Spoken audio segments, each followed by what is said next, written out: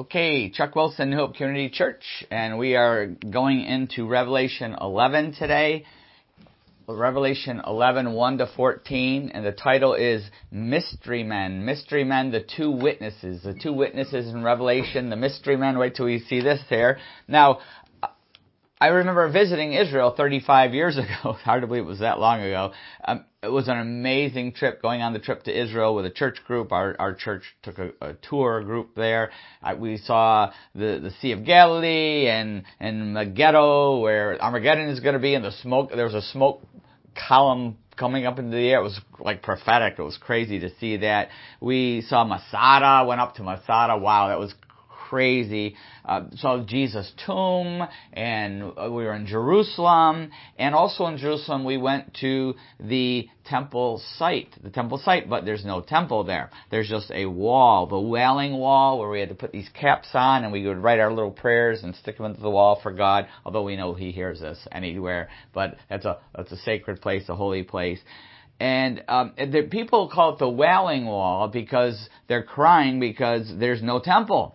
There's a mosque up on the temple site, the Dome of the Rock. It's the second most holy site to the Muslims. The most holy site to Muslims is in Mecca, the birthplace of Muhammad, but Jerusalem is the second most holy site, and there's a mosque up there. And the Muslims are very concerned. They're worried, and they should be, because God has promised that site to Israel, and He is also says a temple will be rebuilt on that very spot. And they're very concerned. In fact, they should be, because God promised it. Also, there's also preparations already being made to rebuild the temple, the third temple. The seminary is training priests that will be able to minister there. They've already made the clothing, the robes, and everything, and the instruments that are going to be used. It's all there. The archaeologists have been tunneling all underneath the temple site. It's honeycombed, finding different places where the temple, different things about the temple under there. It's very tense. There's been lots of riots there. Very, very tense. I wouldn't be surprised if any day now we hear of something happening that clears that Temple Mount. A bomb, an explosion that destroys it. I remember when we were there. We were at the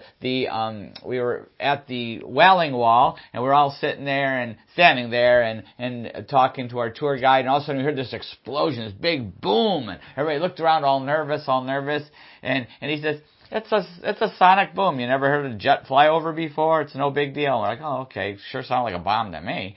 We get back to the hotel and turn on the news, and sure enough, there was a bomb. Blew up right near us.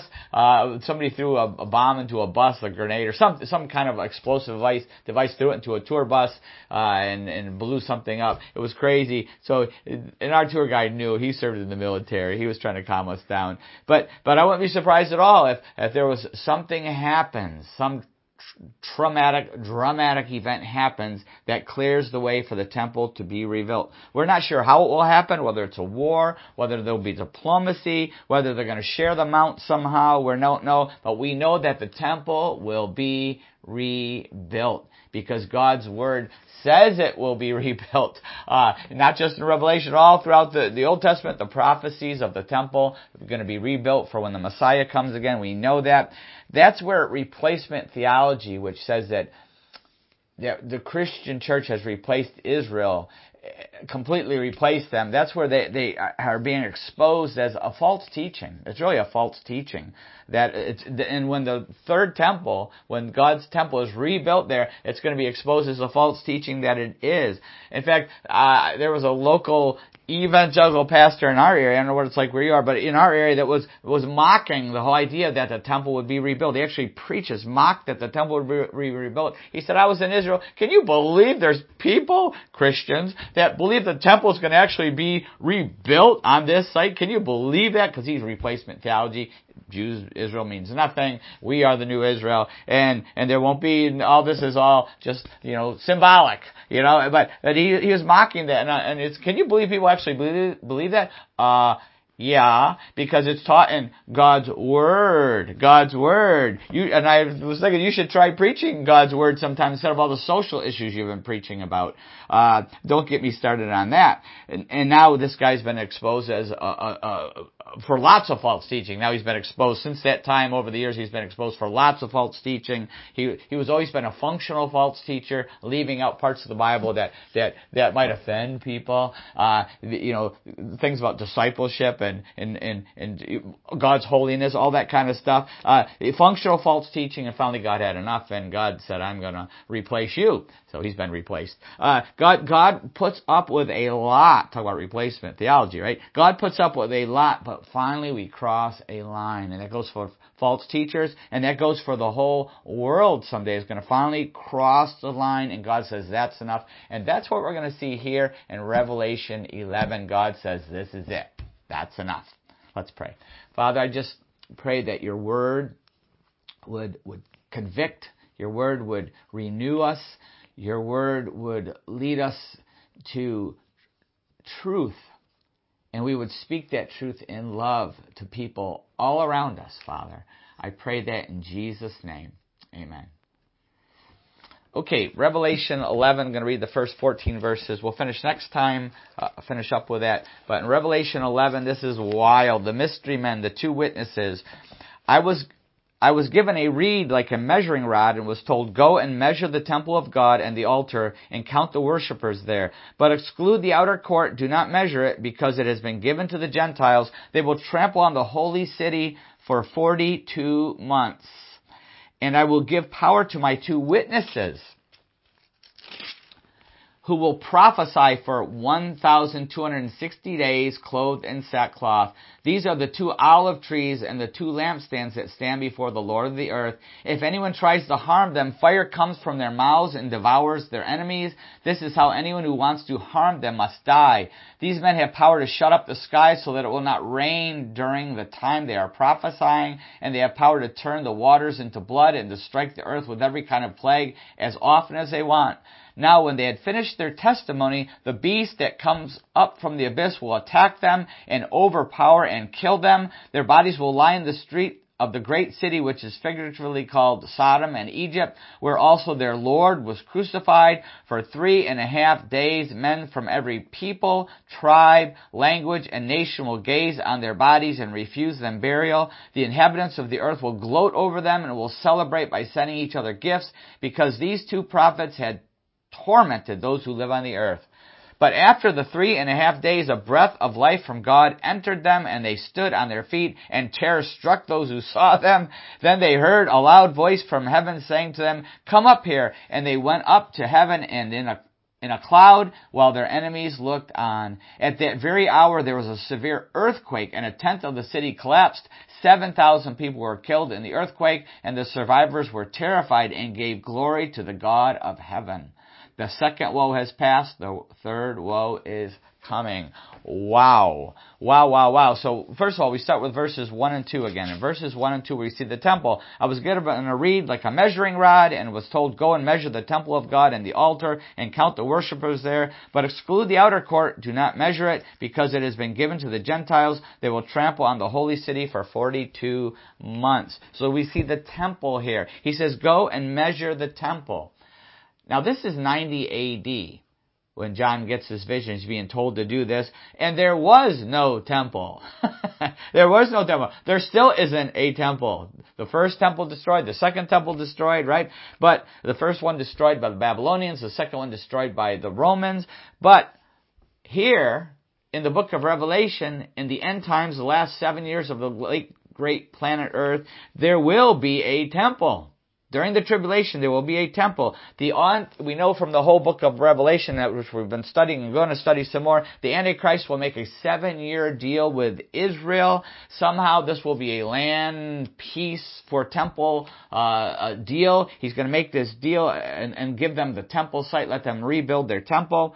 And then 3.5 years into the deal, the 7-year deal, 3.5 years into it, he's going to stab him in the back. He's going to set up his own image in the temple. We're going to see that later in Revelation. He's going to break the deal. That's why it says the Gentiles will trample. The Gentiles will trample the second half of the tribulation. The Antichrist and the Gentiles will trample the temple site. They will trample on Israel. They will dominate the Jerusalem and the Jews. You talk about anti-Semitism. You talk about a Holocaust. That's what's going to happen in the last 3.5 years. It's going to be a Holocaust for Christians too.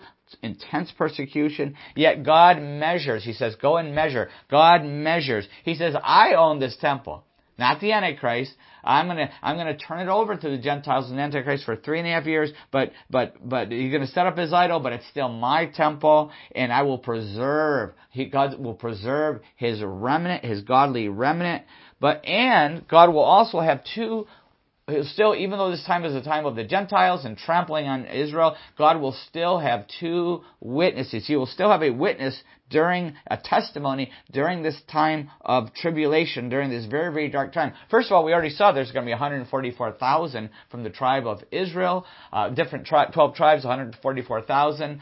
Each tribe will have 12,000 representatives, and they will be powerful witnesses for the Messiah, Jesus Christ, who is coming back again very soon here. And also there's 2 other key witnesses here. Verse 3, and I will give power to my 2 witnesses, and they will prophesy for 1,260 days, clothed in sackcloth. These are the 2 olive trees and the 2 lampstands that stand before the Lord of the earth. If anyone tries to harm them, fire comes from their mouth and devours their enemies. This is how anyone who wants to harm them must die. These men have power to shut up the sky so that it will not rain during the time they are prophesying, and they will have power to turn the waters into blood and to strike the earth with every kind of plague as often as they want. Whew. So we see these 2 witnesses. 2 witnesses are always required. In the Old Testament and the New Testament, 2 witnesses are always required to confirm truth. Who are they?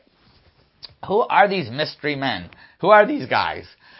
They could be 2 individuals with very special anointing. The Holy Spirit is poured out them. They could be alive in Israel right now, these 2 guys. But I believe most likely these are 2 time travelers. 2 time travelers right from the Old Testament. I believe that this is who they are. Some people say, well, that's too supernatural. Well, the Bible is supernatural, first of all, but the whole book of Revelation, look what they do. It's supernatural. The whole book of Revelation is supernatural. This is not a stretch by any means. And I think it's pretty clear pretty much who they are based on the rest of the Bible. The first one is easy. First one is pretty easy to figure out who the first one of these is. It's Elijah. Elijah's the first one. He never died. Remember the fiery chariot? He was taken up in a fiery chariot. He was raptured in a fiery chariot. Never died, but we know everybody has to die. Hebrews 9:27, just as man is destined to die once, and after that to face judgment. So everyone has to die. All right. So, and also this, also the reason I think it's Elijah, pretty clear it's Elijah, is he causes a drought, just like Elijah did, 3.5 years, just like Elijah did. All right. But the clincher is Malachi 4. In Malachi 4, verse 5, it says this, see the prophecy, see, I will send you the prophet Elijah before the great and dreadful day of the Lord comes. So we know Elijah's going to come before the great and dreadful day of the Lord. Before Jesus comes again, Elijah is going to come. So pretty clear, the first one is Elijah. The second one, who could the second one be? Some think it's Enoch, who the Bible says walked with God and was no more in Genesis 5. And so the thinking is perhaps he didn't die. Now he could have died and God just took him. Most likely that's what happened, but we're not sure what happened. But some people say, well, that could be Enoch because maybe he didn't die. Perhaps he didn't die. But I think someone else fits much better than Enoch here, and that is Moses. Yes, you got that. I'm sure all of you got that. Moses, just like here, turned water to blood. Remember the plagues. Remember during the first Exodus, all these things very similar happened, and now we are coming to the second Exodus. Right, when we're going to be taken, by God. Second Exodus, that's what Revelation is all about. And Jewish tradition says that Moses and Elijah will return in the last days to prepare for the Messiah. There's a Jewish tradition based on that, and very likely that's who this is. In fact, in Deuteronomy 34, God took Moses' body and buried it and hid it. Okay, he hid it, and not only he was hiding it for a very specific purpose. In fact, in Jude verse 9, Jude only has one chapter. In verse 9, it says this: "But even the archangel Michael, when he was disputing with the devil about the body of Moses, did not dare to bring a slanderous accusation against him, but said, 'The Lord rebuke you.'" The archangel Michael battled for the body of Moses, didn't let him have it, and the idea is that Moses' body never decayed. Mary's not the one who didn't see decay. There's only one person in the Bible that didn't, and that's Moses, okay? Sorry, that was made up by a pope, but we won't go there today. But anyway, he's the only one that did not see decay. The only person who actually died and did not see decay was Moses. And that's why Archangel Michael would not give up his body to Satan to decay. So Moses, because he's never decayed, his body somewhere is perfectly preserved by God, so he can now be resurrected. And now you have two individuals. One represents the resurrected, and that is Moses, and one represents those who are raptured, that is Elijah. The two different people. We also have two representatives here for God's confirming the truth. You have a representative for the law, which is Moses. Moses and the law are used interchangeably, but we also have one from the prophets, Elijah. So the law and the prophets, and that's who over and over we see in the Bible that the law and the prophets confirm that Jesus is the Messiah. They confirm Jesus is the Messiah. In fact, in Matthew 9, verse 2, with the transfiguration, in Mark chapter 9, verse 2. "After 6 days, Jesus took Peter, James, and John with him and led them up on a high mountain where they were all alone. Then he was transfigured before him. His clothes became dazzling white, whiter than anyone in the world could bleach them. And there appeared before them Elijah and Moses." Elijah and Moses, who were talking with Jesus. So we see the same thing here, the law and the prophets, and Moses, body preserved, Elijah, raptured. We see both of them here coming back in the book of Revelation, and it talks about them being two olive trees and two lampstands. Now, that's imagery prophetically comes from Zechariah 4, where Zerubbabel and Joshua were encouraging the Jews, a different Joshua than the book of Joshua, were encouraging the Jews who were returning from the first exile. They were encouraging them. And now we have the ultimate fulfillment of Zechariah 4 here, where two witnesses encouraged the Jews to persevere in the final exile. In fact, let's just read a couple of verses there from Malachi. And in Malachi, let me see here. I'm sorry, Zechariah 4. Did I not mark that? I didn't mark it. I'm going to have to look it up. Zechariah 4, verse 11, where it says, Zechariah 4, verse 11 and through 14. Here we go. "Then I asked the angel, 'What are these two olive trees on the right and left of the lampstand?' Again I asked him, 'What are these two olive branches beside the two gold pipes that pour out the oil?' He replied, 'Do you not know what these are?' 'No, my Lord,' I said. So he said, 'These are the two who are anointed to serve the Lord of all the earth.'" And that was the prophetic picture which is being fulfilled here. The two that are going to serve and witness for God, Moses and Elijah witnessing, encouraging them to persevere in the final exile, and they work to counter the Antichrist, his deception and false miracles. That's what they will work to do, just like that's our job today, to offset the spirit of the Antichrist and his deception. That's our job, but that was their job, is to counter the Antichrist deception and false miracles. They have fire, it says here back in Revelation 11, they have fire, verses 3 to 6, they have fire from their mouth. Yeah, they probably 3.5 years. They probably didn't brush their teeth or use mouthwash. but they have fire. That's their self-defense. They could shoot it out, and it brings to mind once again Elijah on Mount Carmel calling down fire from heaven. Also, there was no rain for 3.5 years, just like with Elijah, 3.5 years. It reminds us of James 5:17 and James 5:17 and 18, where it says, did I not mark that one either? No, here we go. I got it. James 5:17, Elijah was a man just like us.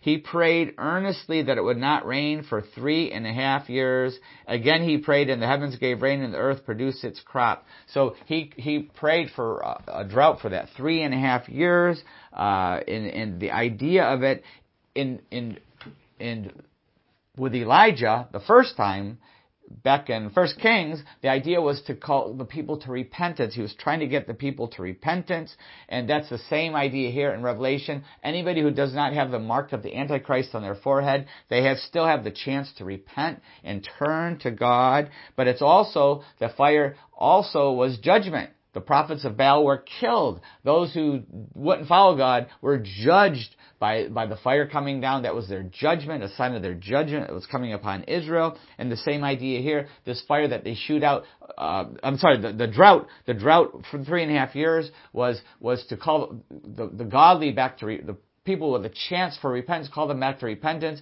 but it was a sign of judgment on Baal and the prophets and Ahab and Jezebel. It was a sign, and it's this same thing here with this drought that they call. It's to try to draw those who don't have the mark of the Antichrist to repentance, but it's also a sign of judgment. It's a sign of judgment. Everything they do here is a sign of judgment. The water to blood, the plagues, the fire, the drought. It's to punish those who are already, it's to punish the Antichrist and those who are following the Antichrist. It's to punish them, just like Pharaoh, when he was oppressing, the Pharaoh and the Egyptians were oppressing the Jews and Moses. The same idea, the plagues came and judged them, but also set God's people free. These judgments come here in Revelation. They're going to judge the Antichrist and his followers, but they're going to help set free those who are coming to faith, or those who already have put their faith in Christ, or those who have been marked for faith by God, the godly remnant. This is all preparing them for their final exodus, okay? So, after they finish their witness, so something happens in verses 7 to 10. We see something happens. Here we go. Verse 7, now when they had finished their testimony, keep that in mind, finished their testimony, the beast that comes up from the abyss will attack them and overpower and kill them. Their bodies will lie in the street of the great city, which is figuratively called Sodom and Egypt, where also their Lord was crucified. For 3.5 days, men from every tribe, every people, tribe, language, and nation will gaze on their bodies and refuse them burial. The inhabitants of the earth will gloat over them and will celebrate by sending each other gifts, because these two prophets had tormented those who live on the earth. We see the death of the two witnesses, but not till they had finished their testimony. Not till then. We are immortal. Understand something. Those who are afraid of dying, something happening, we are immortal until our time has been decided by God. We are immortal until we finish our calling, God's purpose for our life. Whether you're a parent and you're worried, what's going to happen to my kids? Listen, you're immortal until God decides you've done your job with your kids. Same with kids and parents. We're afraid about my parents dying. Listen, they can't die until their job is done. Ministry. We can't, nothing can happen to us in ministry. We don't have to be afraid of the world or afraid of the enemies of Christ. We don't have to be afraid of anything, because nothing can happen. I've done ministry in some pretty crazy areas, and people said, you're crazy, you shouldn't be doing it today. Like, nothing can touch us. If we're where God wants us to be, nothing can touch us unless God allows it, until our purpose has been fulfilled. Nothing. If you're a soldier, if you're a police officer, if you're a frontline worker with coronavirus, COVID, nothing can touch you. Nothing can take you until God says your purpose is complete. Remember that. This is a reminder of that fact. Same with everybody with COVID. So many people living in total fear, paralyzed about the coronavirus. And I'm not saying we should be flippant about it or not, use common sense or good judgment, but we shouldn't be terrified, because we are in God's hands. God's got this. listen to that sermon. It's still a year ago. Listen to it. God's got this. We are in God's hands, under His protection. Nothing can happen to us until God says it can. Until His purpose for our life is complete. Remember that, okay? And it was true here in Revelation. It's true everywhere. We are under God's protection. In fact, I was reading A Voice of the Martyrs some years ago, and the title for this story is "Who is Jesus?" It's in Bangladesh. I'll just read it. We had the house surrounded. If Abu wanted to be a Christian, he'd have to do it somewhere else. We surrounded his house, ready to force him out and burn it. This is a terrorist in Bangladesh trying to force a Christian in their village out, kill him if necessary, whatever it took. He says, as we got closer, they were coming to attack his house, burn it, drive the family out, kill him if necessary. As we got closer to the house, we could hear him talking, but we didn't know with whom he was speaking. Had he gathered others to help him, we wondered? Then we could hear that he was praying. He was praying for the entire village and asking Jesus to forgive us for what we were about to do. This made us even angrier because we thought someone had told Abu about our plan. We rushed toward his house, 25 of us, to apprehend him, but there was an invisible force that would not let any of us enter his home. It was so frightening that we left. I could not sleep that night. I kept thinking about Abu's prayer. Did we really not know what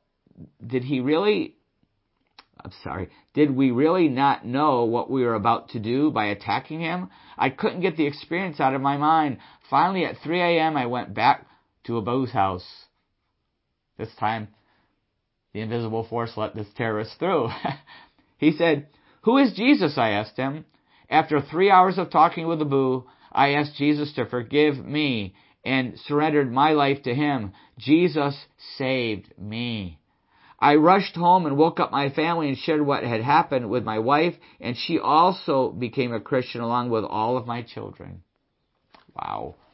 We are under God's protection. We're under God's protection. It's saying the truth. But these guys, God's purpose was fulfilled for them, it said here. Their purpose was finished, and then the beast will kill them at that time. This is the first time the Antichrist is mentioned in Revelation, the beast, talking about the Antichrist, the fake Christ, the counterfeit Christ, who's going to take over the world, and he kills them, and he won't let their bodies be buried, which is the ultimate insult. But God had a reason for not letting them be buried either. Wait till we see what happens. Well, we already read about what happens. Jerusalem, it says this happens in Jerusalem where Jesus was crucified, it says. It's called Sodom for moral wickedness, and Egypt for oppression. We know that in the time of John, that the Jewish leaders were oppressing the followers of Jesus Christ. The Jewish followers of Jesus Christ were being oppressed by the Jewish leaders, but in that persecution is a picture of this, but also it's much bigger than that, because the Antichrist has now taken over Jerusalem at this time. He is the mayor of Jerusalem. And think about what that would be like. Think back to the future when Biff, remember the second one where Biff has ruined the town that they live in. He's turned it into a horrible place. It's that kind of picture. Or A Wonderful Life when Mr. Potter, without George Bailey, Mr. Potter now is in charge. And he has ruined George Bailey's hometown. Okay, that's kind of a picture of what has happened to Jerusalem. It's become horrible spiritually, horrible. Think about Satan running a town. Imagine what it would be like to have Satan as the mayor. A lot of people are upset about Cuomo in New York, the governor of New York, and all the mess he's made of New York City. But Satan would make Cuomo and De Blasio combined look like a really nice guy. That's how bad it's going to be. He's going to be the mayor of Jerusalem, and it's going to be horrible. And so for 3.5 days, the whole world will watch. They're going to stare at these dead bodies left out to rot. Think about this, how wicked that is. And the whole world will watch this. This couldn't happen until now. Now we have TVs, now we have cell phones, now we have computers, now we have satellite technology. The whole world is going to be able to watch this happen. It couldn't happen until now, but now it could definitely happen. And this event sparks an anti-Christmas celebration. There has not been Christmas For 7 years there's been no Christmas. The Antichrist has banned it. There's not going to be any Christmas, but they're going to finally have their Christmas here. After 7 years, they're going to have this anti-Christmas celebration, a nightmare before Christmas. That's what this is. And they're going to actually give each other gifts. They haven't had Christmas 7 years. They're going to be giving each other gifts, having a Christmas celebration. We don't have to listen to those fanatics preach anymore. Don't have to listen to them anymore. These tormentors who have preached about Jesus Christ and holiness and the judgment that's coming. Nobody wants to hear that. And they don't have to listen anymore. They have a big celebration. This is the only time in Revelation that there's rejoicing on earth. There's rejoicing in heaven, lots of different places, but the only time in the book of Revelation there's rejoicing on the earth is here. The rest of the time there's not going to be anything they're going to rejoice about. But even here they're not going to either, as we're going to see. But they're rejoicing the only time because these two witnesses of Jesus Christ have been murdered by the Antichrist. That's how wicked the earth has become at this point. Not hard to picture, is it? Verses 11 and 12, though, we see what happens. It puts an end to their celebration. In verse 11, but after the 3.5 days, a breath of life from God entered them, and they stood on their feet, and terror struck those who saw them. Then they heard a loud voice from heaven saying to them, come up here. And they went up to heaven and in a cloud, while their enemies looked on. Woo! Look at the parallels with Jesus Christ and His ministry. They ministered for 3.5 years. They died. They were killed in Jerusalem, martyred in Jerusalem.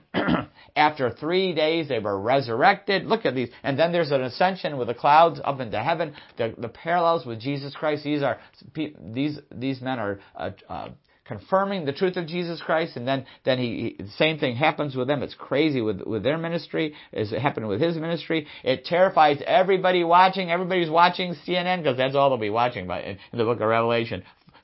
Completely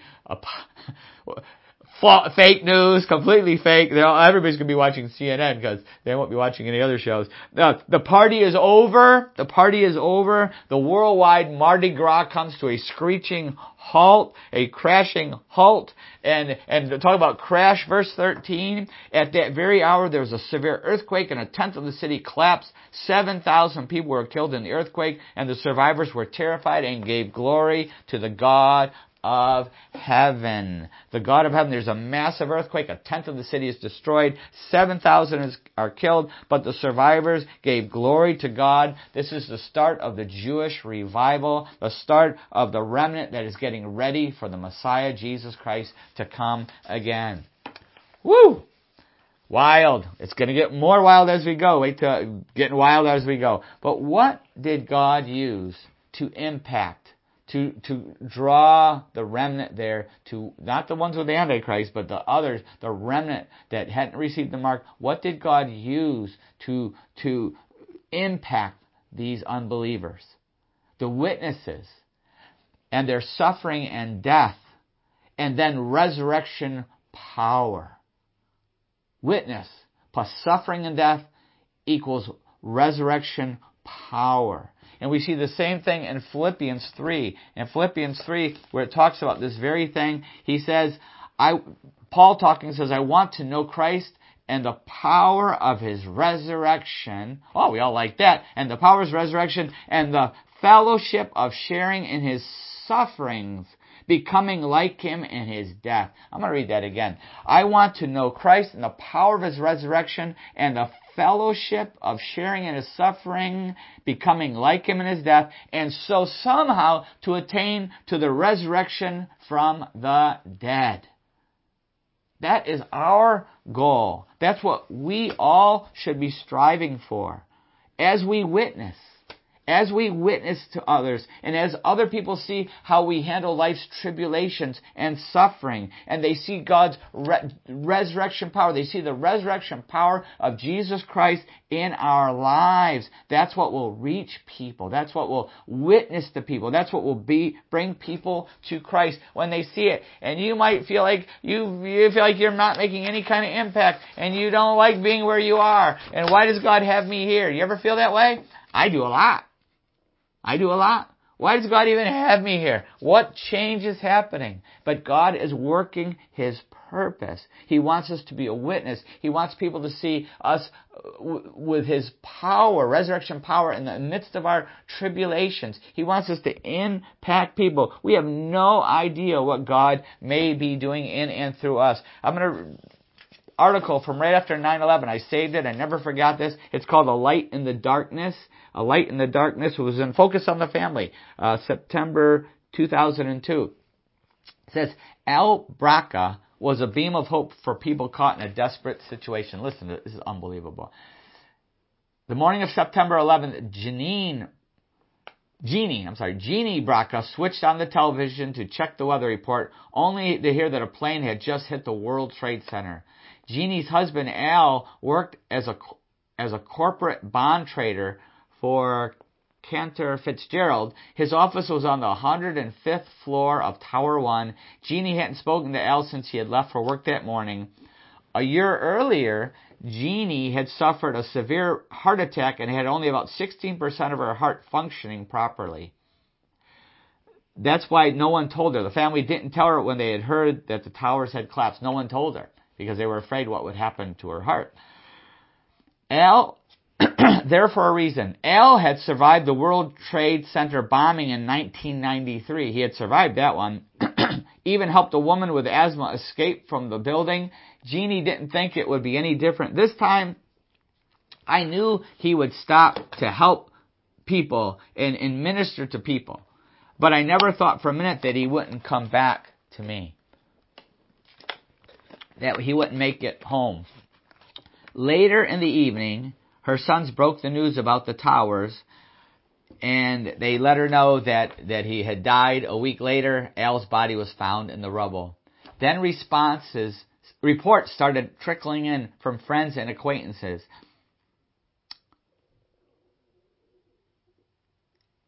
Some people on the 105th floor had made a last call or sent a final email to a loved one saying that a man was leading people in prayer. A few referred to Al by name. When he realized they were all trapped in the building and would not be able to escape, Al shared the gospel with a group of 50 co-workers and led them in prayer. The news came as no surprise to Jeannie. For years, she and Al had been praying for salvation of these men and women. According to Jeannie, Al hated his job.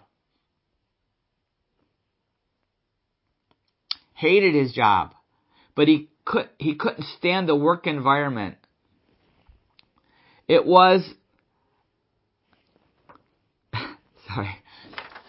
he couldn't stand the work environment. He didn't want to work there. He wanted to quit. He wanted to leave.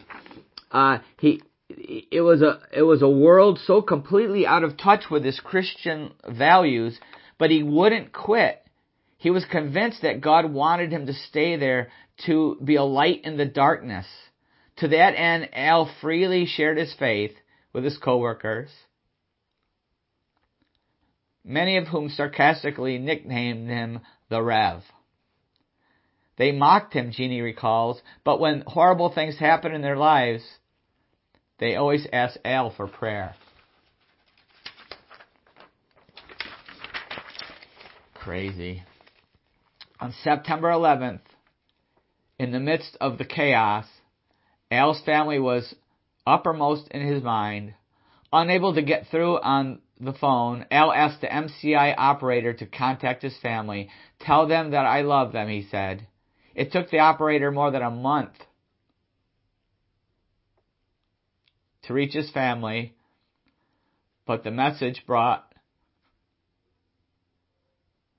much needed comfort. The last thing my dad was involved with, the two things that he cared about the most, his family and God. He ends up his last moments remembering his family and sharing the gospel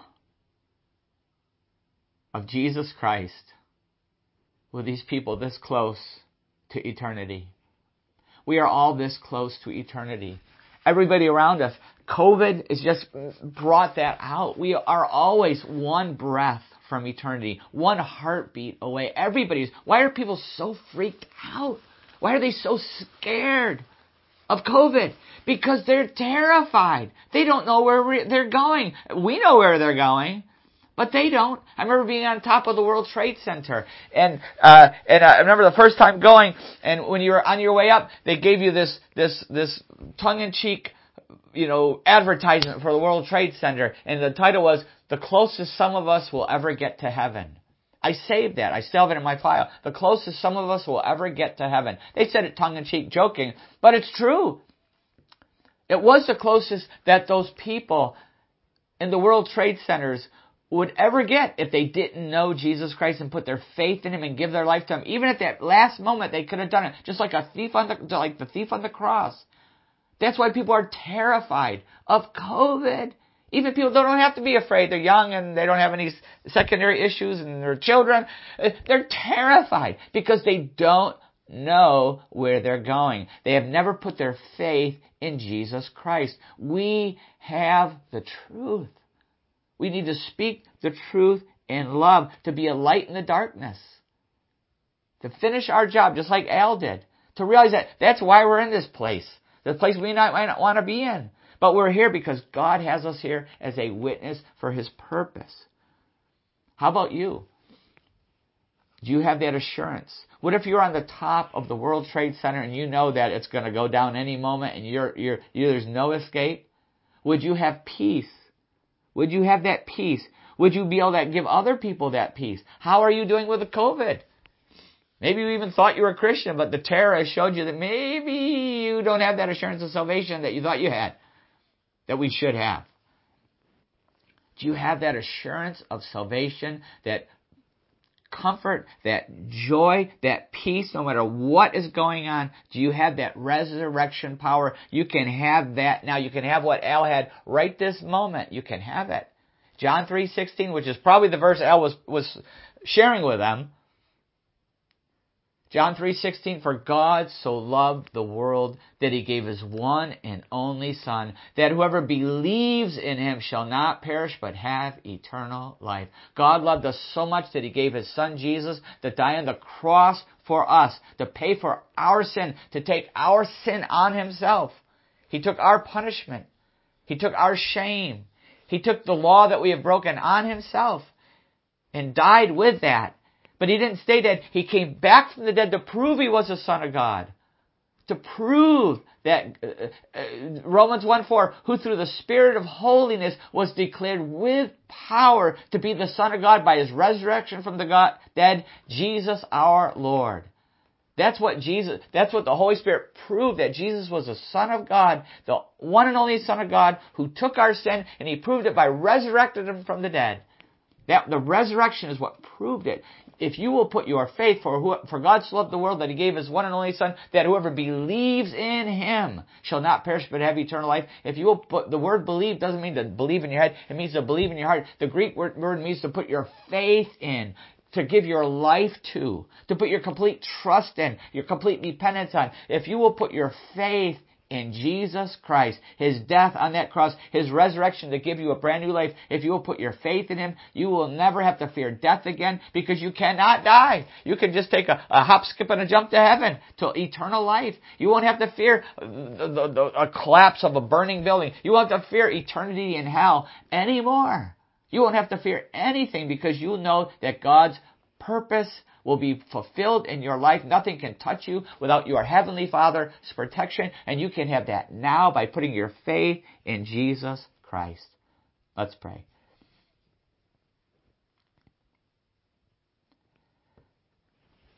Do you want that peace? Do you want that assurance? Do you want that confidence? Do you want that courage? Do you want to know where you're going to go someday? This life here is a blip in eternity, a blip in our life of eternity. But it makes all the difference what you do here for eternity. You can put your faith in Jesus Christ right now. You can pray the prayer of faith that starts with, God, I repent. I repent of my sin. I turn away from my sin. I don't want the world and the garbage and Satan's lies anymore. I repent. I ask you to forgive me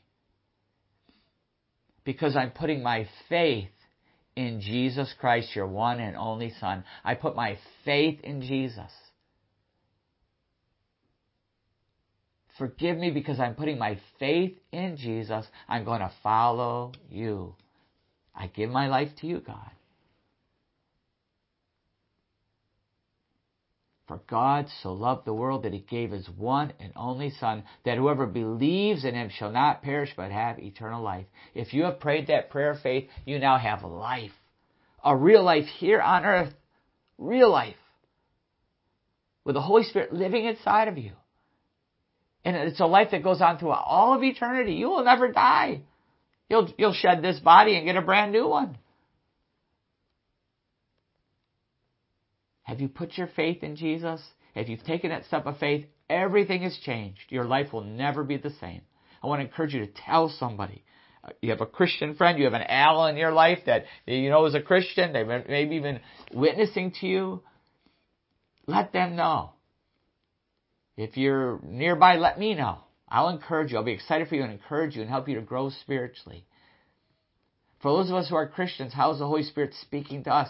How is God using suffering and tribulation in our life, struggles in our life, to show others the resurrection power of Jesus Christ? They may never read a Bible, but they will read our lives. How is God doing that? Maybe you are like Al, stuck somewhere you don't want to be. But our prayer is, God, I know I'm here for a reason. I don't like it, but I love being where you want me to be. Use me.